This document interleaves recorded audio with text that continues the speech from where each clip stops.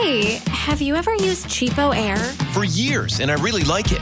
With Cheapo Air, you can book online, use their app, or even over the phone. They've got great prices on over 500 airlines and millions of accommodations. They're my go-to for travel planning. And if you join their Club Miles program, you can earn points to save on the cost of your travel. Book on the app, and you get double points. Sounds like it's time I tried Cheapo Air. Call Cheapo Air at 855-247-3279 or visit cheapoair.com/podcast.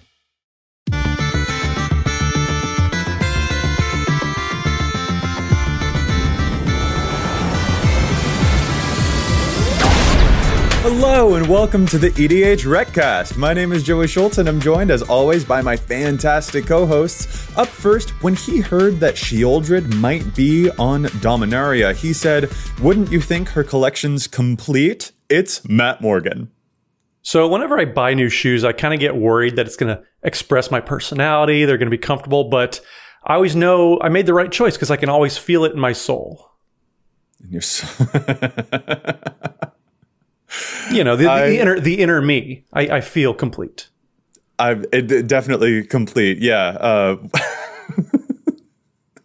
I'm searching for a response. I'm just like, oh, you didn't have to run very far to get to that punchline or something. But I can never match up. I can never keep pace with your dad jokes, Matt. You surprise me every single episode, and I'm never going to get used to it. And frankly, I never want to. That's fine. I mean, you don't need any more explanation. There just needs to be that one sole punchline. So. Wow. Well, that's quite a feat that you pulled off there, Matt. There it is. I'm going to walk away from this and let you keep going with the intros. All right. Yeah. I am tongue-tied. Awesome. Up next, is that some glistening oil on his suit? Nah, it's probably nothing. It's Dana Roach. Why did the football coach dive into the wishing well? Why is that? To get his quarterback. It's a sports joke, Joey. It's a sports ball joke. I should have seen that one coming. That was really great. Dana, it's love you too, buddy. I'm never going to get used to these. And again, I never want to. Anyway, this is the EDH Recast. EDH Rec is the best deck building resource on the web for the Commander format, compiling data from deck lists all over the internet to provide helpful recommendations for new Commander decks. And here on the podcast, what we'd like to do is give all of that data a little more context. Matt, do you mind telling us what it is that we're talking about in this week's episode? Well, we recently had a comment on one of our videos asking about the playtest process that we go through, and we figured, why respond to a comment? We can just make an episode about that. So that's what we're going to talk about this week. Yeah. It's fun to see the things that folks in the community are interested in. And this is one of those topics that actually is, I think, can be very personal for folks. Like, how do you figure out what's right for your deck and what does that process look like? So, yeah, I'm really glad that folks requested this. Matt, I'm really glad that you put this idea forward because I think we can learn a lot because I bet that I have an idea in my head of how it ought to look. And I bet that your version of that doesn't look anything like mine. And Dana, I bet that your version of that doesn't look like anything like mine either. So this will be kind of interesting. I think we'll probably discover a whole lot in this episode. Real quick, though, before we get into that main topic, we've got a couple of quick shout-outs to do. We'd like to thank Chase, a.k.a. Manicurves, for the help with the post-production on the show. You can find them on Twitter at Manicurves. And if you'd like to support the show, you can do so over at patreon.com/EDHRecast. We have patron tiers of all sorts of levels. Whether you want to join the Discord community that we have, you want to see all the episodes a day early, there's all that and more that you can do over at patreon.com/EDHRecast. And as always, we still have that amazing patron shout out where we just give someone a shout out just for supporting the show. No matter what level you're at, we're going to give you a shout out. So this week, we want to say a very special thank you to Logan Hodskins. So thank you so much, Logan, for all of your support. I wish I had a dad joke about your name, but I'm no trapper, so I don't know my way around skins that well. Sorry. Oh goodness. See, again, I can't keep pace with that. I'm just like, oh, I did not see that coming, Matt. Wonderful. And Logan Hodgkins, thank you so much for supporting the show. We appreciate all of you patrons out there. It's so wonderful. The support means so much to us. Okay, fellas, let's get into our main show now. We are talking about playtesting our EDH decks. And Matt, how about we just actually throw the topic right to you? When it comes to playtesting the deck and figuring out the energy of your deck, what are some things that stand out about the process? What's the energy that you go through when you're trying to figure out how to make your EDH decks work, buddy? Well, I think the first question that I tend to ask myself when I'm playtesting a deck, when I'm going through those first few games, is finding out, what are the important questions that I need to answer before I really commit to the deck. One of the most common questions I find myself asking is, when does a deck come online? When does it actually have the engine running? When is the deck trying to win? That's another important question I think a lot of people need to start being able to answer. One thing that I've noticed about the online community is the power level conversations, they're really shifting. A 1 to 10 scale kind of isn't doing it these days. And so one thing that I really like that I know Sheldon Menery has advocated for is, instead of giving a number to the power level, it's what turn are you trying to win with this deck? I think that's a much more helpful way to describe how powerful and strong the deck is. And so being able to answer that question, I think, is something very, very helpful that you will probably want to learn early on in that deck building process. Yeah. Yeah, I usually kind of know in advance, I guess, when I think I'm going to try to win or what my outs are. But what I try to do in that playtesting phase is figure out whether I was right. I go into it with an idea of what that's going to be, I guess. But until you're actually playing the deck out and testing it out, it's really tough to visualize whether or not that's going to be effective or not. An example of this, fairly recently, I had tried to build a Sarvok deck. That's the new commander from Baldur's Gate, where it deals damage at the end of a turn based on its power if a player didn't have a permanent leave the battlefield. I thought that would be a potential win condition. It's in the command zone. I could, buff up that creature's power, prevent people from doing things in their turn, maybe keep them from creatures getting killed, having a few fog effects, that kind of thing, and have them take damage as a result of that. Once I actually began playtesting that deck and actually trying to see how it worked in the game, I was like, oh yeah, everybody has 15 different treasure makers on their deck, and I'm just never, ever, ever going to be able to get someone to take a trigger where they don't have a thing leave the battlefield. So what I thought my win condition was and what it wound up having to be were very, very different things. And that became super obvious in playtesting. Oh, wow. Oh, that is so tragic. I feel bad for that, Dana, but no, that's true. And that's the type of thing that when you're just bright-eyed, bushy-tailed, looking at the commander and theory crafting just in your brain, yeah, it might not be immediately obvious, but once you actually get a practical experience with the deck, the treasures are kind of oh yeah, the dream is just a meme, maybe, actually. And that's a practical experience is probably the only way to figure that out. I like the way that you both phrased that too, about figuring out if you're right. And then Matt, something that you said also made me think about how the process of playtesting really feels like a honing experience for the deck, of figuring out what is the deck trying to do. When does it win by is definitely a really important component in that, when does the deck go off? But easily also for me, the question of how does the deck go off is also super important. When I was throwing together my Baba Lysaga deck, for example, I just threw all of my favorite stuff into a pot for that deck. I was like, oh, is this a deck that I can pull off reanimating a Kokosho several times while also having a Blossoming Bog Beast that will be able to make all of my creatures huge? Is this a deck that can pull off having a bunch of stuff for artifacts and artifacts leaving the battlefield? Can I force a Nadir's Nightblade into this deck if I'm making enough treasures? And the answer to some of those was yes, but the answer to all of those was no. Playtesting the deck was the way that I found out that my eyes are a little bit bigger than my stomach and I need to make some cuts here. Another thing I find really useful to focus on during the playtesting phase is to learn the sequencing of your deck. And that was maybe not a thing I realized was important early on. It's only been in, the last few years of my commander playing career where I've realized really how important that is and how different it can often be for an individual deck. I mentioned my Sarvok deck. Well, what I wound up doing with that once I realized it wasn't going to work with that particular commander was I switched to Jaheira, Friend of the Forest, as the commander of the deck, and I'm using Agent of the Iron Throne as the background, and that instead is the win condition. So all of the Eldrazi spawns and scions that I was using to make sure I had a way to sacrifice the thing to dodge Sarvok's trigger, I'm using to generate damage off Agent of the Iron Throne, and I'm using Jaheira to use those things for mana production as well. So I kept the framework of the deck and switched the commanders out. What I had to learn through playtesting with that deck is because of the way Jaheira works, And Jaheira says tokens you control have tap, add a green mana to your mana pool. Well, it became apparent in playtesting that I wanted, if I was faced with a choice between putting out something that made tokens on, say, turn 3 or casting my commander, I was better served casting the token maker. That way, the next turn, if I cast my commander, those tokens, having been in play for a turn, could be tapped to produce mana.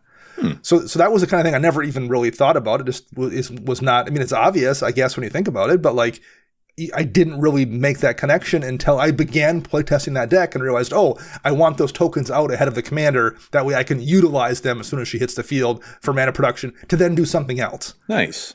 So that was a big thing. That kind of sequencing is the kind of stuff that, at least for me, I tend to have to actually get reps in with the deck to kind of find out those nuances. Well, and sequencing too is super important, not just with, okay, do I want to play this type of card first or this, but also if you have some specific types of interactions. I know sometimes there's a combo in the deck that you might win through.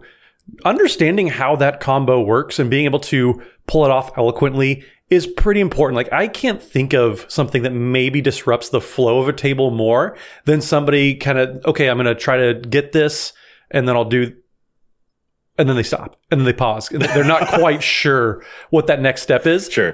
That's something that I know it probably isn't as common anymore, because these days information flows. Everybody knows a good idea of what a lot of different combos are doing, but still every now and then you'll find one that has a lot of moving parts, and you just, sometimes shortcutting it doesn't work, because oftentimes too, people have interactions. If you're trying to do something, you're trying to combo off, people don't necessarily want to let you do that. So they might try to stop you and interrupt you. So being able to sequence win conditions is also pretty important, as if you're looking for just a good and optimal gameplay experience. That right there. I love that phrasing on it, Matt, because yeah, an optimal play experience. Like, if you're struggling with a lot of triggers, a lot of stuff going on, that can feel a teensy bit like a drag, just a little bit. And you're still figuring it out. Like, you want to make sure that you play the game optimally yourself. You want to make the right plays. There feels that pressure on you to perform the thing well, but you also want to make sure that you're being fair about other people's time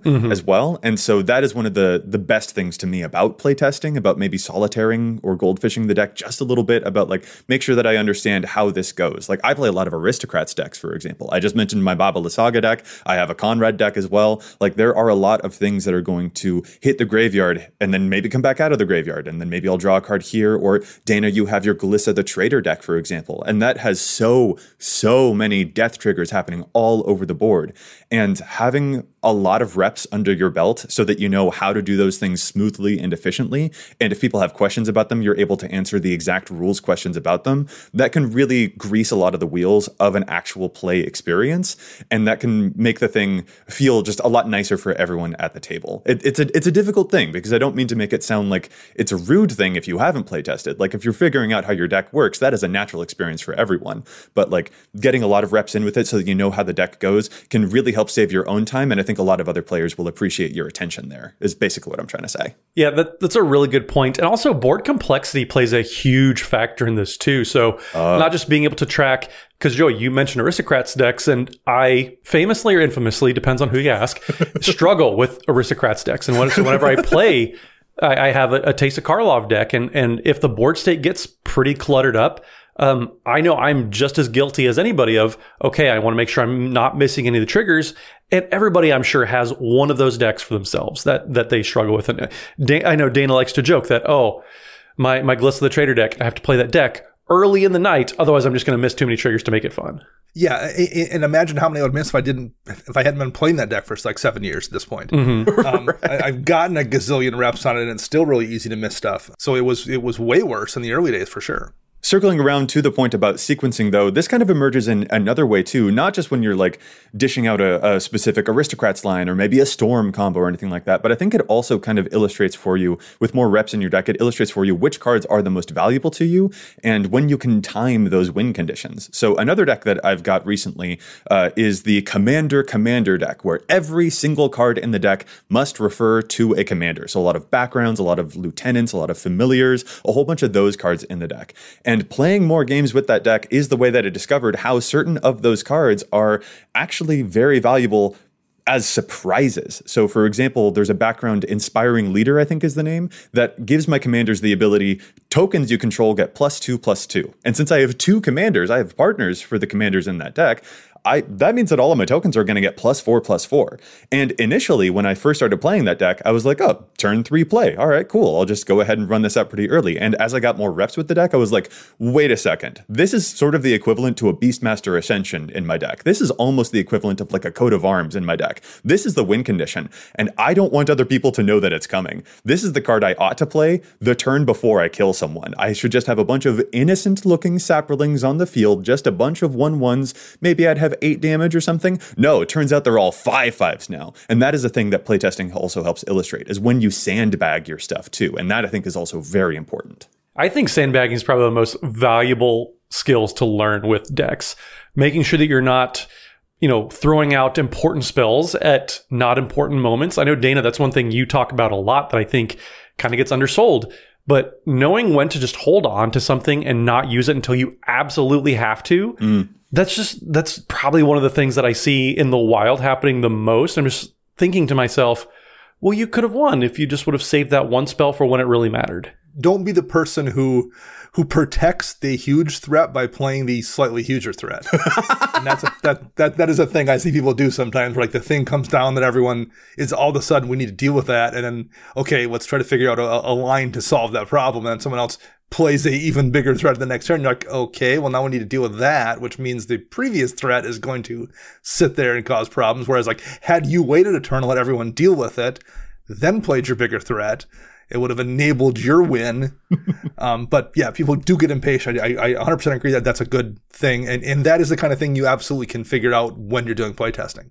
Yeah, very much, Dana. Like if there's a big threat on the table and it's just like, oh, that 20/20 over there, well, wait till you see this 25/25 or this 30/30. It's just like, shoot, now there are 2 problems. That's a fun energy to navigate. And waiting for the removal spells to all be used is also an important part of timing the threats. So yeah, I totally get that one. Another thing that I think is also important here isn't just about the sequencing though, but like it's also like playtesting is how you figure out which cards you don't want to use or where the holes are in the deck that you're playing. So I think I've mentioned Baba Lysaga a couple of times already, so I'm sorry to keep coming back to her, but she is one of my more recent playtesting experiences. And I had a very sharp playtesting experience when doing that one, because my initial draft of the deck just involved a lot of creatures and lands and artifacts, because Baba Lysaga cares about sacrificing permanents of different types. If I sacrifice up to 3 permanents, and there are at least 3 types among them, then she gives me a whole bunch of rewards, and it's really fun. And my first drafts of the deck, I had a lot of those artifacts, a lot of those lands, a lot of those creatures. And playtesting the deck, I discovered, shoot, I'm eating a lot of my lands, and I'm getting good rewards for it, but this is limiting the amount of mana resources that I have access to, and I really need to put a lot more enchantments into this deck. Cards like Journey to Eternity, cards like Kaya's Ghost Form, cards like Sanctum Weaver, for example, things with multiple types. And that was a thing that I only discovered by playtesting, is that there was a massive hole in that deck that was eating into my mana resources in a way that was fun, but I thought I could make a bit smoother or more efficient. So the gaps in your deck are also a huge revelation as you get more reps under your belt with these decks. Yeah, playtesting is really a good way to realize, I thought Lightning Greaves would be useful in this deck, and now I realize it shuts off 2 of my spells that I need to target my commander with. And maybe you're comfortable with that, but like, that's the kind of thing where you think it won't be a problem, and then you actually start playtesting it and realize maybe it isn't, but maybe it is. I've absolutely run into situations with the Lightning Greaves in particular where I thought it wouldn't be a big deal. Okay, it's going to turn off like one or 2 small things, but that's a small price to pay to have, haste and shroud. And it winds up being a much larger price to pay than you had initially realized. That's the most recent example that jumps out to me particularly, is Greaves especially. But there's multiple ones. Glasspool Mimic is one of the MDFC cards that we got back in our most recent Zendikar trip. It is a clone basically on the back of a land. Well, that's very, very useful. You have a pretty low opportunity cost there. The land comes into play tapped early in the game. Late in the game, you can cast it as a clone effect that copies one of your things. So I put it in my Silumgar the Drifting Death deck. Hey, I'll copy one of these giant dragons. That's great. Except for in playtesting, I discover, half of my dragons in this deck are legendary, because most of they don't tend to print very many black and blue dragons that aren't legends. So I don't have a ton of targets for Glasspool Mimic. I found myself in multiple situations just playtesting where that card was dead in hand and I couldn't use it.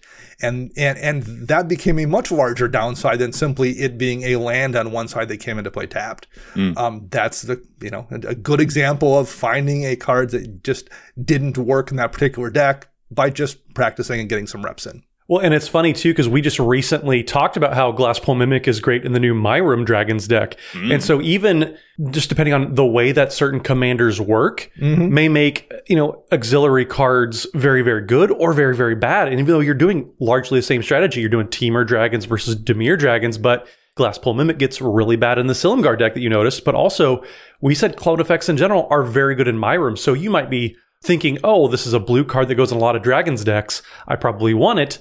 But then remembering the specific deck too, like that's fairly important to keep in mind. Is it good for my deck or is it good just for that general deck from a bird's eye view? Yeah, I love that point. All card quality, if a card is good or bad, is like deck dependent. It's contextual. Like a card is never good or bad in a vacuum. And playtesting certainly reveals that. And it reveals those non-bows.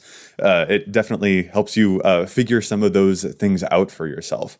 I think it also can help you reveal redundancies really fast. So this is a thing that I discovered when I was playing my Wilhelt deck a whole lot, and that's the zombie commander that eats a lot of zombies. And that deck was a really fun experiment to me because I don't usually play a lot of tribal decks. And in that deck, I think I've mentioned this on a previous show already, where there are a lot of zombies that pump up other zombies. And I thought that those might be the most valuable cards in the deck, but they weren't necessarily. The ones that were the most valuable to me were actually zombies that have a lot more of a unique effect. Like there's a zombie that gives opponent stuff -1/-1, or there's a zombie that gives flying. And those were the zombies that I never wanted to sacrifice with Wilhelt's abilities.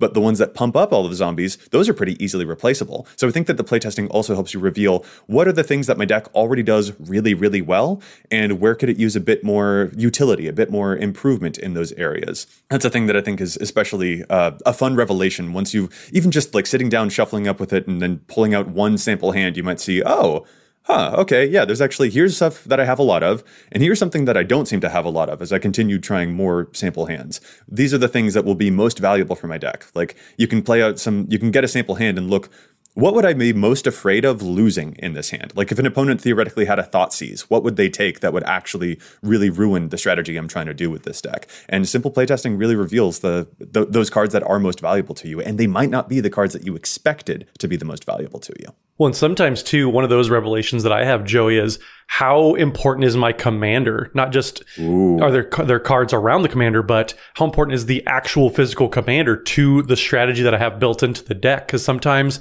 it might be something, in my Miri Weatherlight Duelist deck, for example. Miri might be nice, but it's not crucial to the game plan, whereas my Valduk Keeper of the Flame deck, that deck does not operate at all. It doesn't function without Valduk in play. Right. And so finding out just different interactions and kind of different levels of, it could be one or the other, and find out where in between your deck is functioning. Yeah, to build on your point, Joey, how important is the commander to your deck? And that's something that a lot of people, I think, maybe forget about sometimes. Yeah, a good example talking about Lightning Greaves. My Silumgar deck, I'm like, well, my commander costs 6, and the deck was very dependent on the commander. I probably should have some kind of protection. Well, the commander has protection baked in, and I'm playing blue. Like, that was a situation where I was a little bit concerned about the commander being readily removed. But once I actually got some reps in, I'm like, oh, well, Hexproof does a whole lot of work. Not that I didn't know that, but like actually seeing that was almost, seeing it as a whole different thing than like thinking it. So I got confirmation that the Hexproof was going to be enough to keep my commander safe, and access to, just the handful of counterspells I had for emergencies was also more than enough to deal with board wipe. So like I had planned correctly for that, but I wasn't sure till I actually played the deck if I was going to need some other method to keep my stuff safe. I really like that. The commander dependency, and also I think sort of tagging on with this is also like, how resilient is the deck? Like, in the form of like using counterspells to protect your stuff, or using heroic interventions to protect your stuff. That is a component. But I think it also, like, another quality that I like knowing in the playtesting process that I like to discover is like, how quickly can this deck bounce back into a game if it gets totally, if plan A doesn't work at all, how long does it take to get to a plan B or to set up another, like to try plan A once again? An example that sticks out to me here is my Mimeoplasm deck. So that's a commander that I love to death and who eats 2 creatures from graveyards,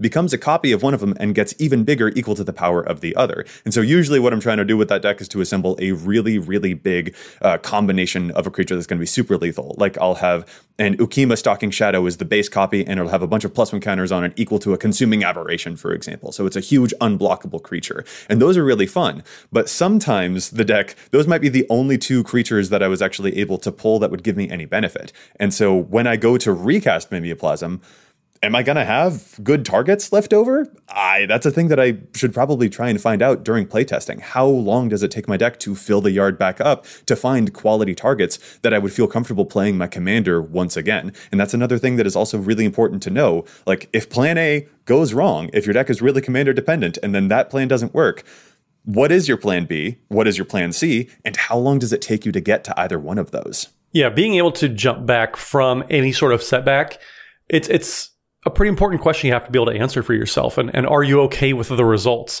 I know, for example, I have my Omnath Locus of Rage deck that's what the deck literally does is I ramp some more, I cast Omnath, I ramp some more, and I recast Omnath.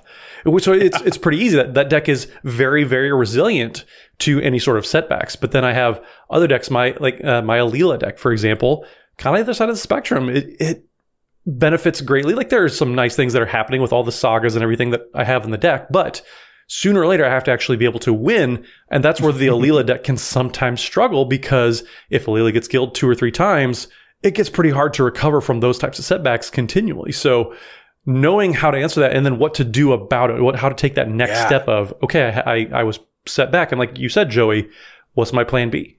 Well, and that would inform to you, like in your Alila's case, if it doesn't have as much resiliency, that might inform the choices that you're going to make. Like you just said, like, what do I do about that? All right, maybe this means that I do want to put more interaction, more protective counterspells, things like that into the deck. Whereas Omnath, if you see that it's super resilient and you can just recast it pretty easy and keep ramping, you might not reach for the heroic interventions to protect the board. Maybe you do, maybe you don't. Maybe instead what you're like, I rebuild pretty well. So instead of putting a heroic intervention into this card slot, I'll put a greater good into this card slot and maybe get some card draw out of it because I'll reset pretty quickly. Like that can really affect your card choices once you know how does plan B work and how long does it take to get there. Yeah.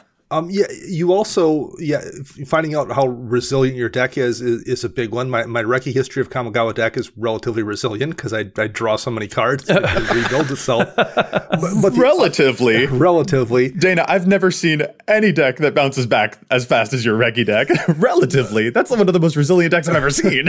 But one of the other things I found in getting play tests with that deck too is the threats changed in a way I wasn't anticipating. I always assumed that Reki would probably be the target because it generates me so much value. But what I discovered was once I get to a certain point with that deck, I've put so many things out and in play that it becomes it's like that point in the game where like you don't care about the Rhystic Study because there's just other things to worry about.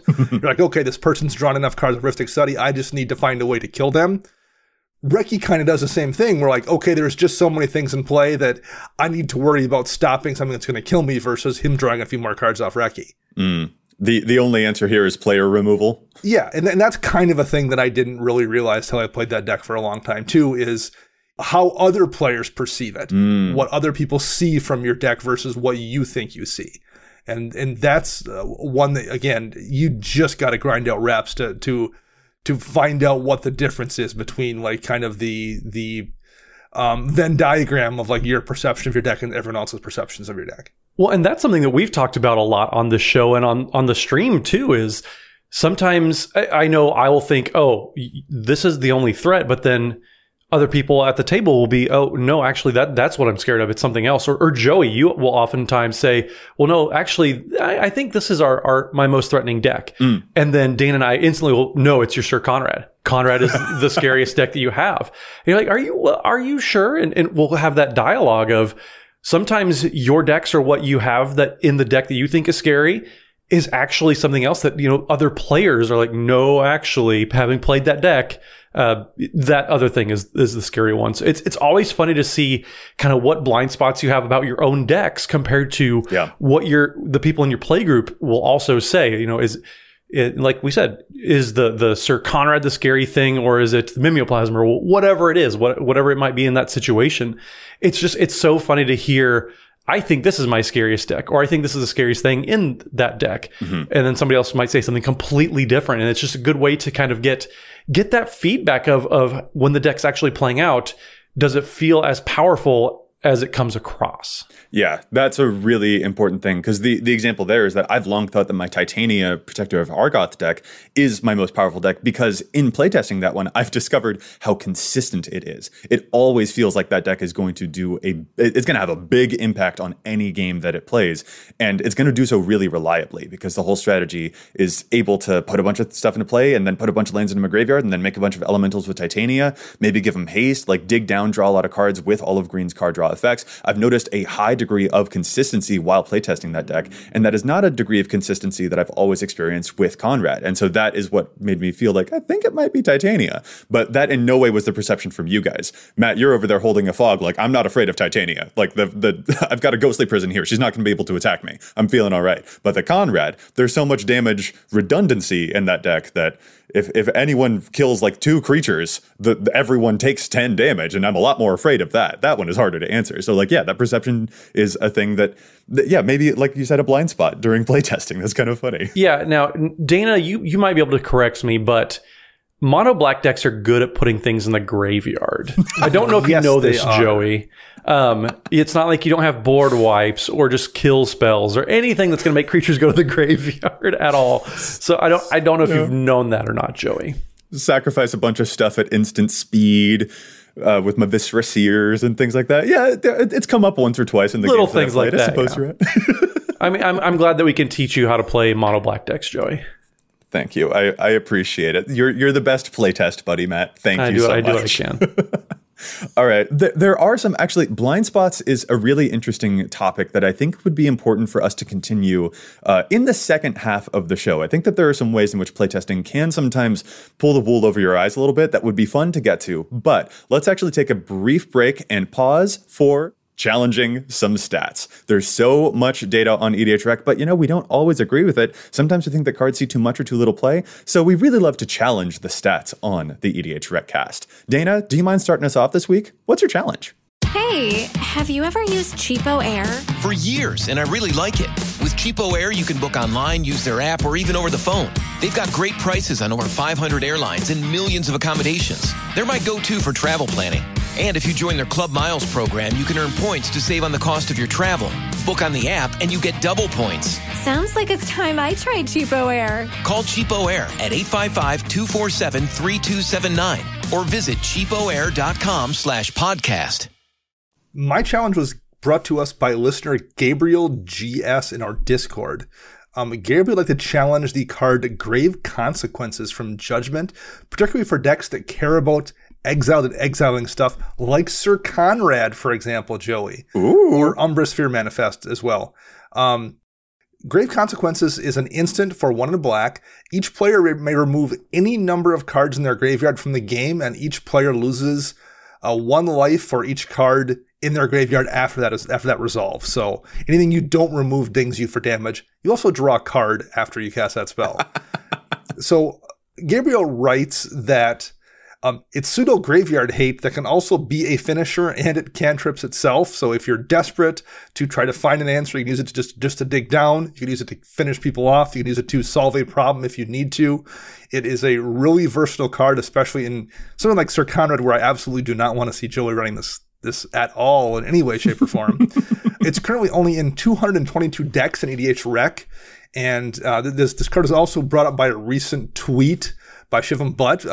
Did this card as one of his random Scryfall cards today, which is where Gabriel first saw it. But yeah, that's a really excellent card in Sir Conrad decks, and I don't think Joey has room for it, but it's very effective, and I can definitely think it needs to see more play than just 222 decks. That's always the tricky thing with Conrad. Do I want cards to just leave the graveyard, or do I want them to leave the graveyard to go back to the battlefield? Sure. But yeah, this is funny tech against graveyard players and potentially for graveyard players. So this is spicy. I could certainly tinker around with this, maybe play test to see how it works. I'm really into it, and I'd never heard of this one before. So dang. Yeah, the versatility really is what sold me as well. Yeah. The fact that you can use it for a lot of different things helps a lot. Yeah, fun stuff. Matt, how about you? What's your challenge? So my challenge this week actually is going to be one that I think people are playing a little too much of lately, and that's going to be in these Elminster decks, which is one of the planeswalkers that can be your commanders from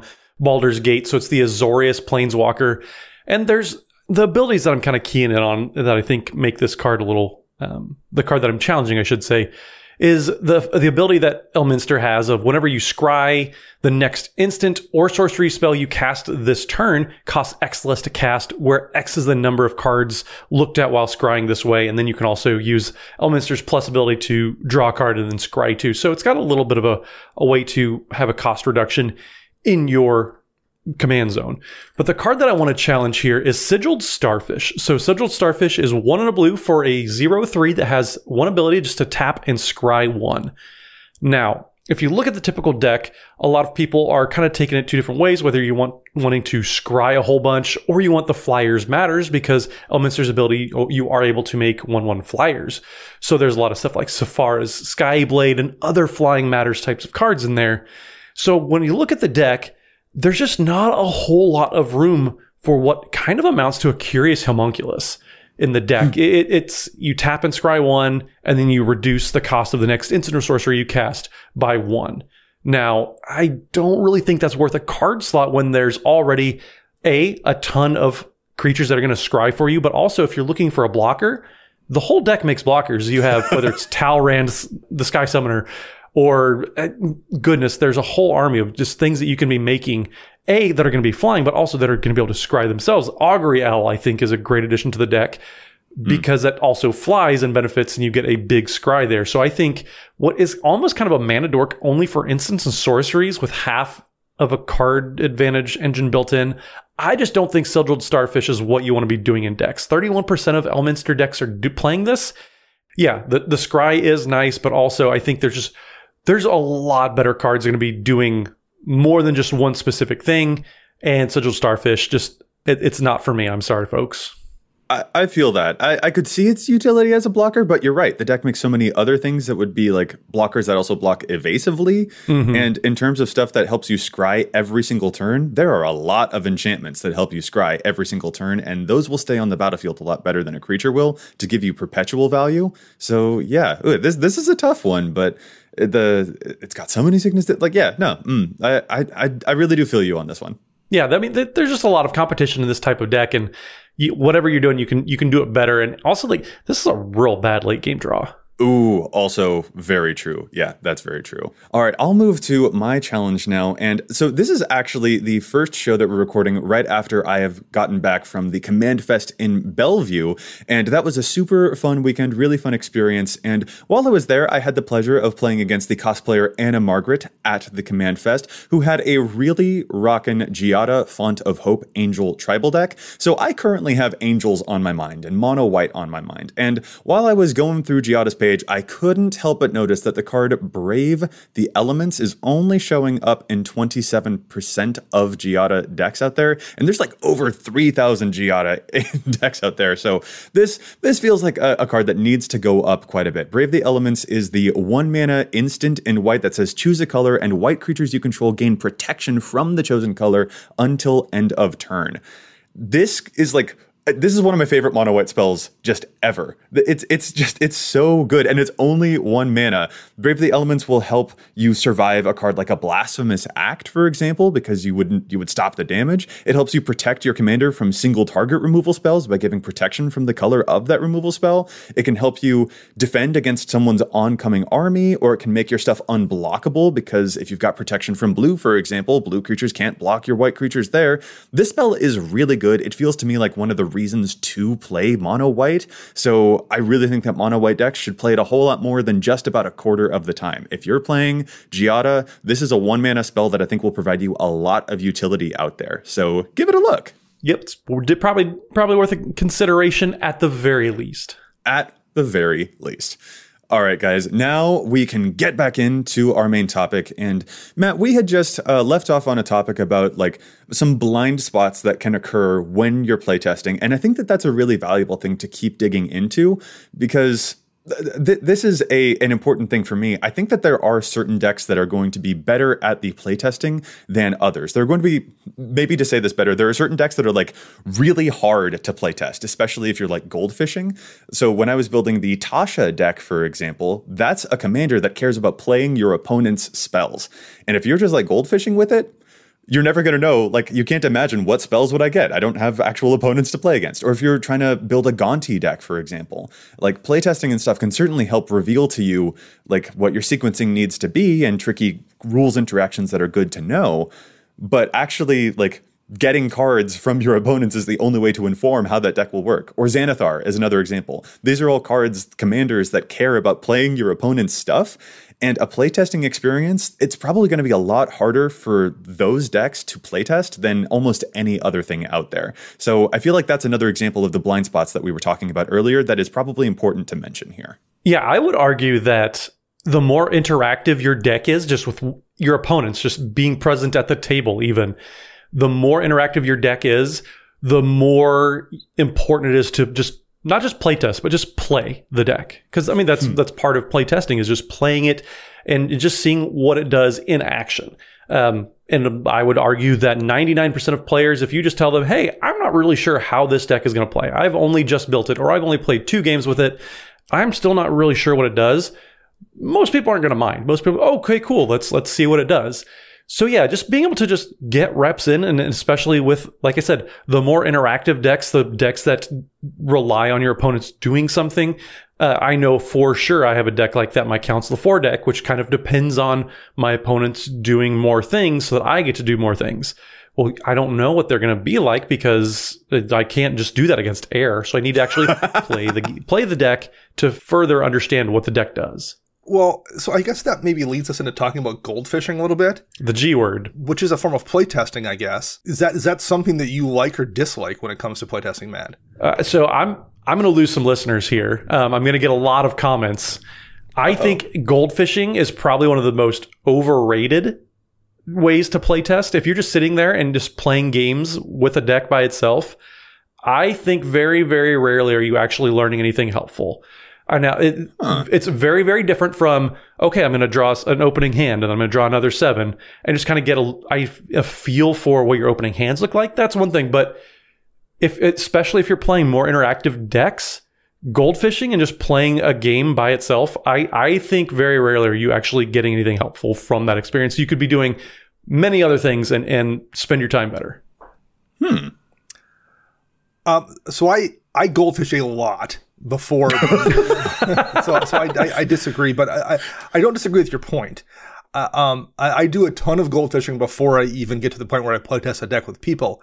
But I think the important thing is you set your expectations correctly about what you're going to gain from that experience.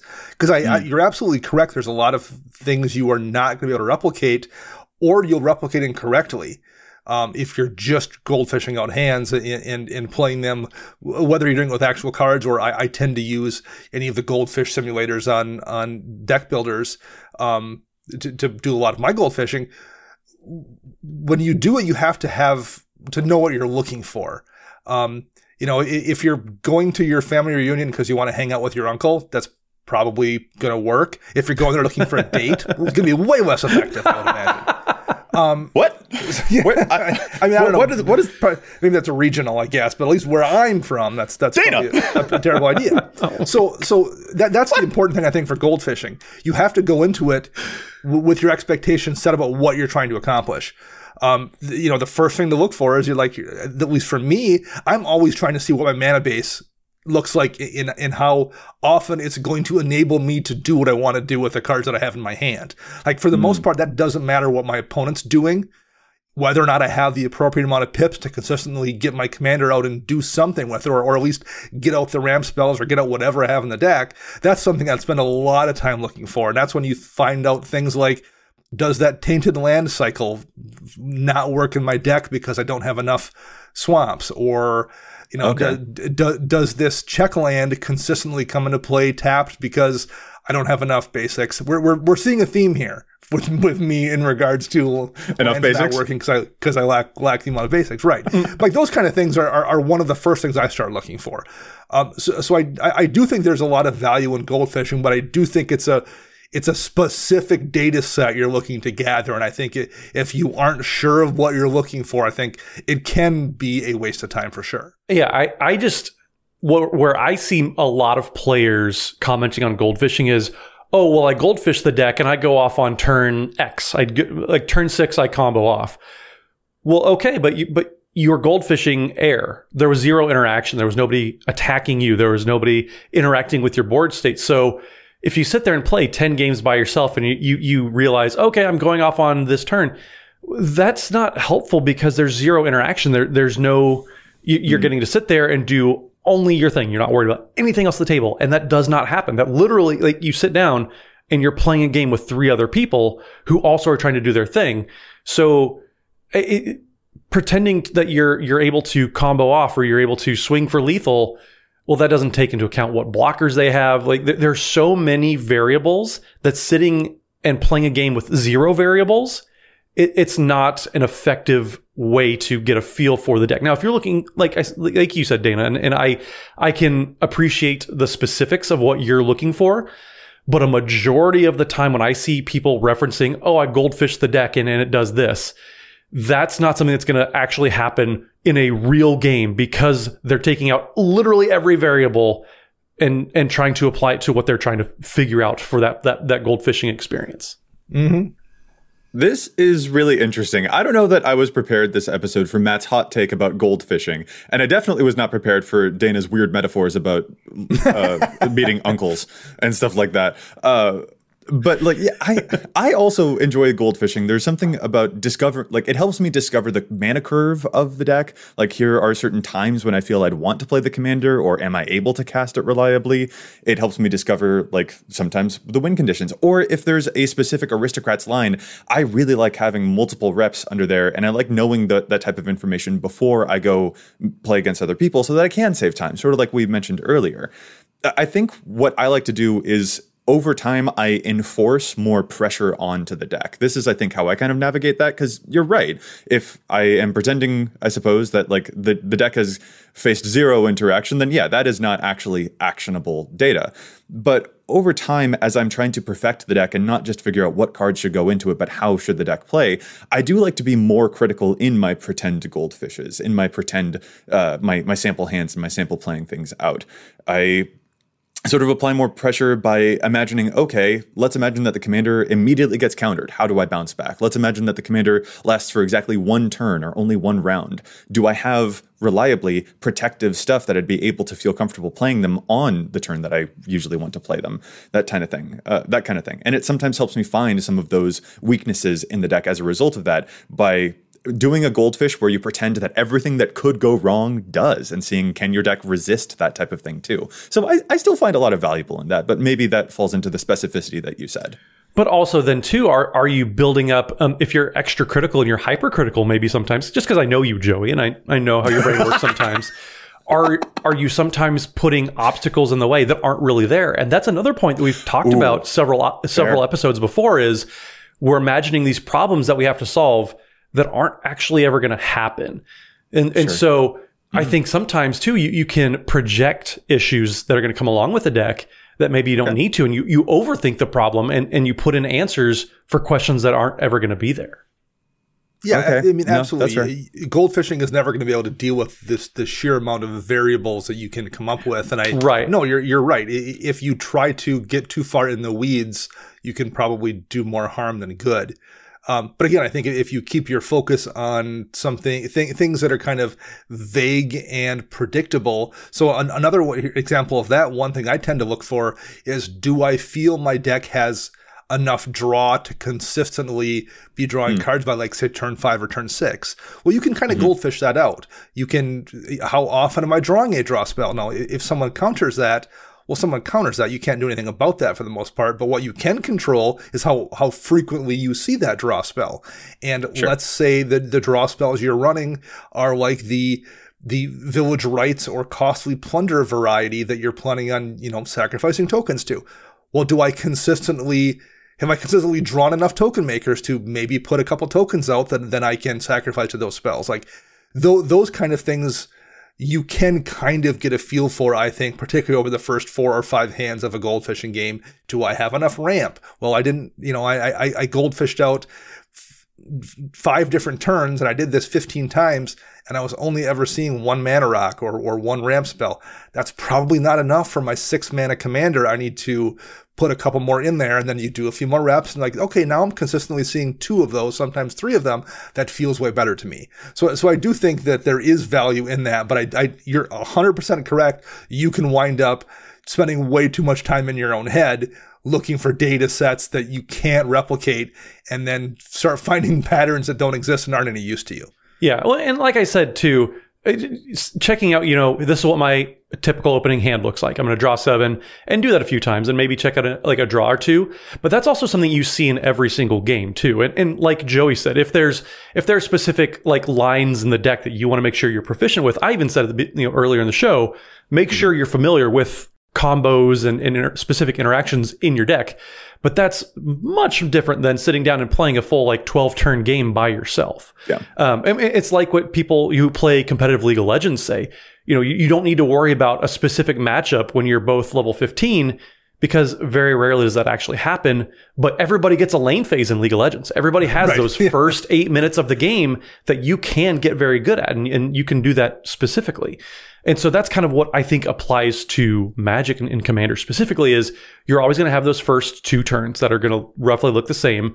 So if you play out those first 2 turns like you were talking about, Dana, very different than, I want to make sure that my Elminster deck knows exactly how to play against Glissa the Traitor in turn 15. Like that's so specific. That's probably A, never going to happen, and B, it's just not a productive way to spend your time. Okay, that's fair. And I guess this kind of does circle back around to some of those playtesting blind spots as well. Like, because again, there are some of those things that are difficult to do in playtesting. Like, we all know that Rhystic Study is a very, very proficient draw effect. But if you are goldfishing, you have no idea if people are going to pay the 1. Like, when you play Rhystic Study and you're goldfishing, do you imagine that it's a Phyrexian Arena that definitely draws you an extra card each round? Or do you imagine that it draws you 3? Or do you imagine that your opponents are very practical and you draw nothing off of Rhystic Study? How critical are you with that? That's difficult to figure out. Just like it's difficult to figure out how to, like, goldfishing with a Gonti deck is very hard to do because you don't know what you would rip off the top of other people's decks. And there are ways in which this can, like, a method of playtesting can sometimes blind you to what the actual weaknesses are in your deck. And this is the thing that I experienced when I was building my Goad deck with Karazikar the Eye Tyrant. Karazikar, I love this deck. I super love this deck. But playtesting it did kind of pull the wool over my eyes when I was trying to, put the whole deck together and see what its sequencing is. Because Karazikar says, whenever you attack, it'll tap and goad an enemy creature. So that's really cool. I make my opponents attack each other. And when my opponents attack each other, that opponent loses life and draws cards, and so do I. And playing that, like, in the goldfishing sense, was really fun, but very difficult because I could never figure out exactly how many creatures there would be that I could goad, and so that was a little bit hard. And I thought that I had done a good run of it when I was, crafting out the curve and stuff like that through Goldfished hands. But what I didn't realize, what I didn't know until I actually started playing the deck, is how much life that strategy makes me lose just constantly. Yeah. I did not realize I'm sometimes losing like 6 life per round because my opponents are attacking each other so often. And that's really good. And I'm drawing a lot of cards, but I went like 4 games losing to my own Karazikar triggers, like, before I was like, okay, so it turns out lifelink is definitely a deeply important component of this deck. I need to gain as much life as is possible because this commander's effect is very potent, but it's also draining me in ways that I did not anticipate when I was there theory crafting it by myself. Playing actual practical experience was the only way that I could figure out just how much fire I was actually playing with. I mean, and that's a problem that I came across with my newest deck, my Raga Draga deck, where I get to play all those Scions and everything that get all the abilities, because they do have mana abilities, so they get Raga Dragas +2/+2. It's so cool. So I could look at the deck and kind of like what Dana was talking about. I kind of had an idea, okay, I'm probably going to start coming online and looking like a threat at turn 5. but I also didn't know when I was going to be able to close the deal. So if you look, so there's a very, very big difference between looking like a threat and acting like a threat and being able to be the threat. So yeah, I have some big creatures out there, but if they have any sort of blockers, I don't have evasion really in that deck. And so I was finding, okay, I look scary in the first few games, but I wasn't actually able to close games out. So there's a huge difference. And so that's just something you can't really see, like when you're goldfishing, like, okay, how many blockers are people going to have? Or Joey, how many times are opponents going to be attacking each other instead of me? How much life am I going to lose? Those are just, there's so many things that you can't really account for in the playtesting experience when you're just doing it by yourself. So just playing games. And plus, playing games is way more fun than sitting there playing by yourself. Playing with people. Like, it's more fun. Sometimes you have to wait until Friday for game night, though, Matt, and you want to know what the deck does before you get there. So just set up 4 different decks and just run around the table in a big circle. What? Don't act like you've never done that, Joey. I can verify that. I've certainly never done that. I don't run around tables. Now you're just lying to us. Now you're lying. I've definitely never done that, Matt. Never. Never. Dana also has definitely never built a murder board like Charlie Kelly in Always Sunny. I've never done it with a table, but I've absolutely brought 4 separate screens up with windows up with 4 different decks and like played it that way. I've definitely done that. That is devotion. Well, was it a Grey Merchant of Asphodel deck? That's true devotion. Yeah, then it definitely True. Was, yeah. It was my Anax deck, so then yeah, the devotion mattered. Okay, there it is. Oh, wow. Well, Joey, before we lose any more devoted followers, because I besmirch goldfishing your decks when you first build them, why don't we just wrap this episode up and we'll save all of our following? Of course. No, like that was a hot take from you, Matt. It's true. But you know what? I think it's important to be critical of all of the aspects of the process, to really examine them closely is actually a better way to say it. Like to really see what is the value that you're getting out of the stuff, because the fact is that it is complicated. We each have different approaches to it. And that is an important approach that I'd really never considered. And I'm happy to learn from you about it. And Dana, I'm happy to learn from you too. And so it's very fun. Even if I wasn't always prepared for the hot takes, it's nice. I'm trying to keep pace again, and it's fun to figure those things out. Yeah. Well, so. Since I love nuance, so if I take a hard stance, it's for good reason. I hope it's for good reason, at least. I hope so too. Let's hope. We hope. Star Wars: A New Hope, even. Yes. And Dana, I hope that this is also the case for you as well, but less sure about that one. Let's just hope Dana's not Revenge of the Sith. I'm just glad I can continue to impart wisdom onto the two of you. Thank you, Grandpa. We appreciate it. All right. With that, we're going to call this episode to a close. Fellas, if our listeners would like to get in touch with us, where is it that they can find us all? So you can find me on the Twitters at Mathimus55. That's MATHIMUS55. And don't forget, Wednesday evenings, we are streaming over at twitch.tv/EDHRECast, where we have guests on every single week. The games are always a blast. So make sure you tune in because it's just such a fun time. Mm-hmm. And Dana? Oh, you can find me on the Twitter my sciatica. Oh, Granddaddy Dana. You can find me on Twitter at Dana Roach. You can hear me on my other podcast, CMDR Central. I'm writing articles for EDH Rec and Commander's Herald, and you can find all of us together at patreon.com/EDHRecast. And I'm Joey Schultz. You can find me at Joseph M. Schultz on Twitter, and you can find the cast at EDHRecast on Facebook and on Twitter. Plus, if you've got a question for us, you can contact us at edhrecast@gmail.com. Our thanks go out once again to Chase for assisting me with the post-production of the show. You can find them online at Mana Curves. And listeners, we would also love to hear from you about your experiences, tips, tricks, and nuances that you discover with the playtesting experience. Let us know in the comments. Reach out to us online. We would love to hear from you. And we'll be back at you next week with more data and insights. But until then, remember, EDH wreck your deck before you wreck your deck.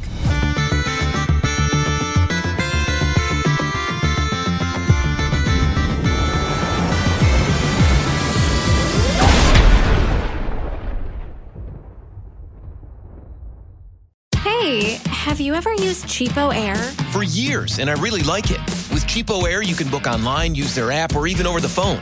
They've got great prices on over 500 airlines and millions of accommodations. They're my go-to for travel planning. And if you join their Club Miles program, you can earn points to save on the cost of your travel. Book on the app and you get double points. Sounds like it's time I tried Cheapo Air. Call Cheapo Air at 855-247-3279 or visit cheapoair.com/podcast. Hey, have you ever used Cheapo Air? For years, and I really like it. With Cheapo Air, you can book online, use their app, or even over the phone. They've got great prices on over 500 airlines and millions of accommodations. They're my go-to for travel planning. And if you join their Club Miles program, you can earn points to save on the cost of your travel. Book on the app and you get double points. Sounds like it's time I tried Cheapo Air. Call Cheapo Air at 855-247-3279 or visit cheapoair.com/podcast. Hey, have you ever used Cheapo Air? For years, and I really like it. With Cheapo Air, you can book online, use their app, or even over the phone. They've got great prices on over 500 airlines and millions of accommodations. They're my go-to for travel planning. And if you join their Club Miles program, you can earn points to save on the cost of your travel. Book on the app and you get double points. Sounds like it's time I tried Cheapo Air. Call Cheapo Air at 855-247-3279 or visit cheapoair.com/podcast.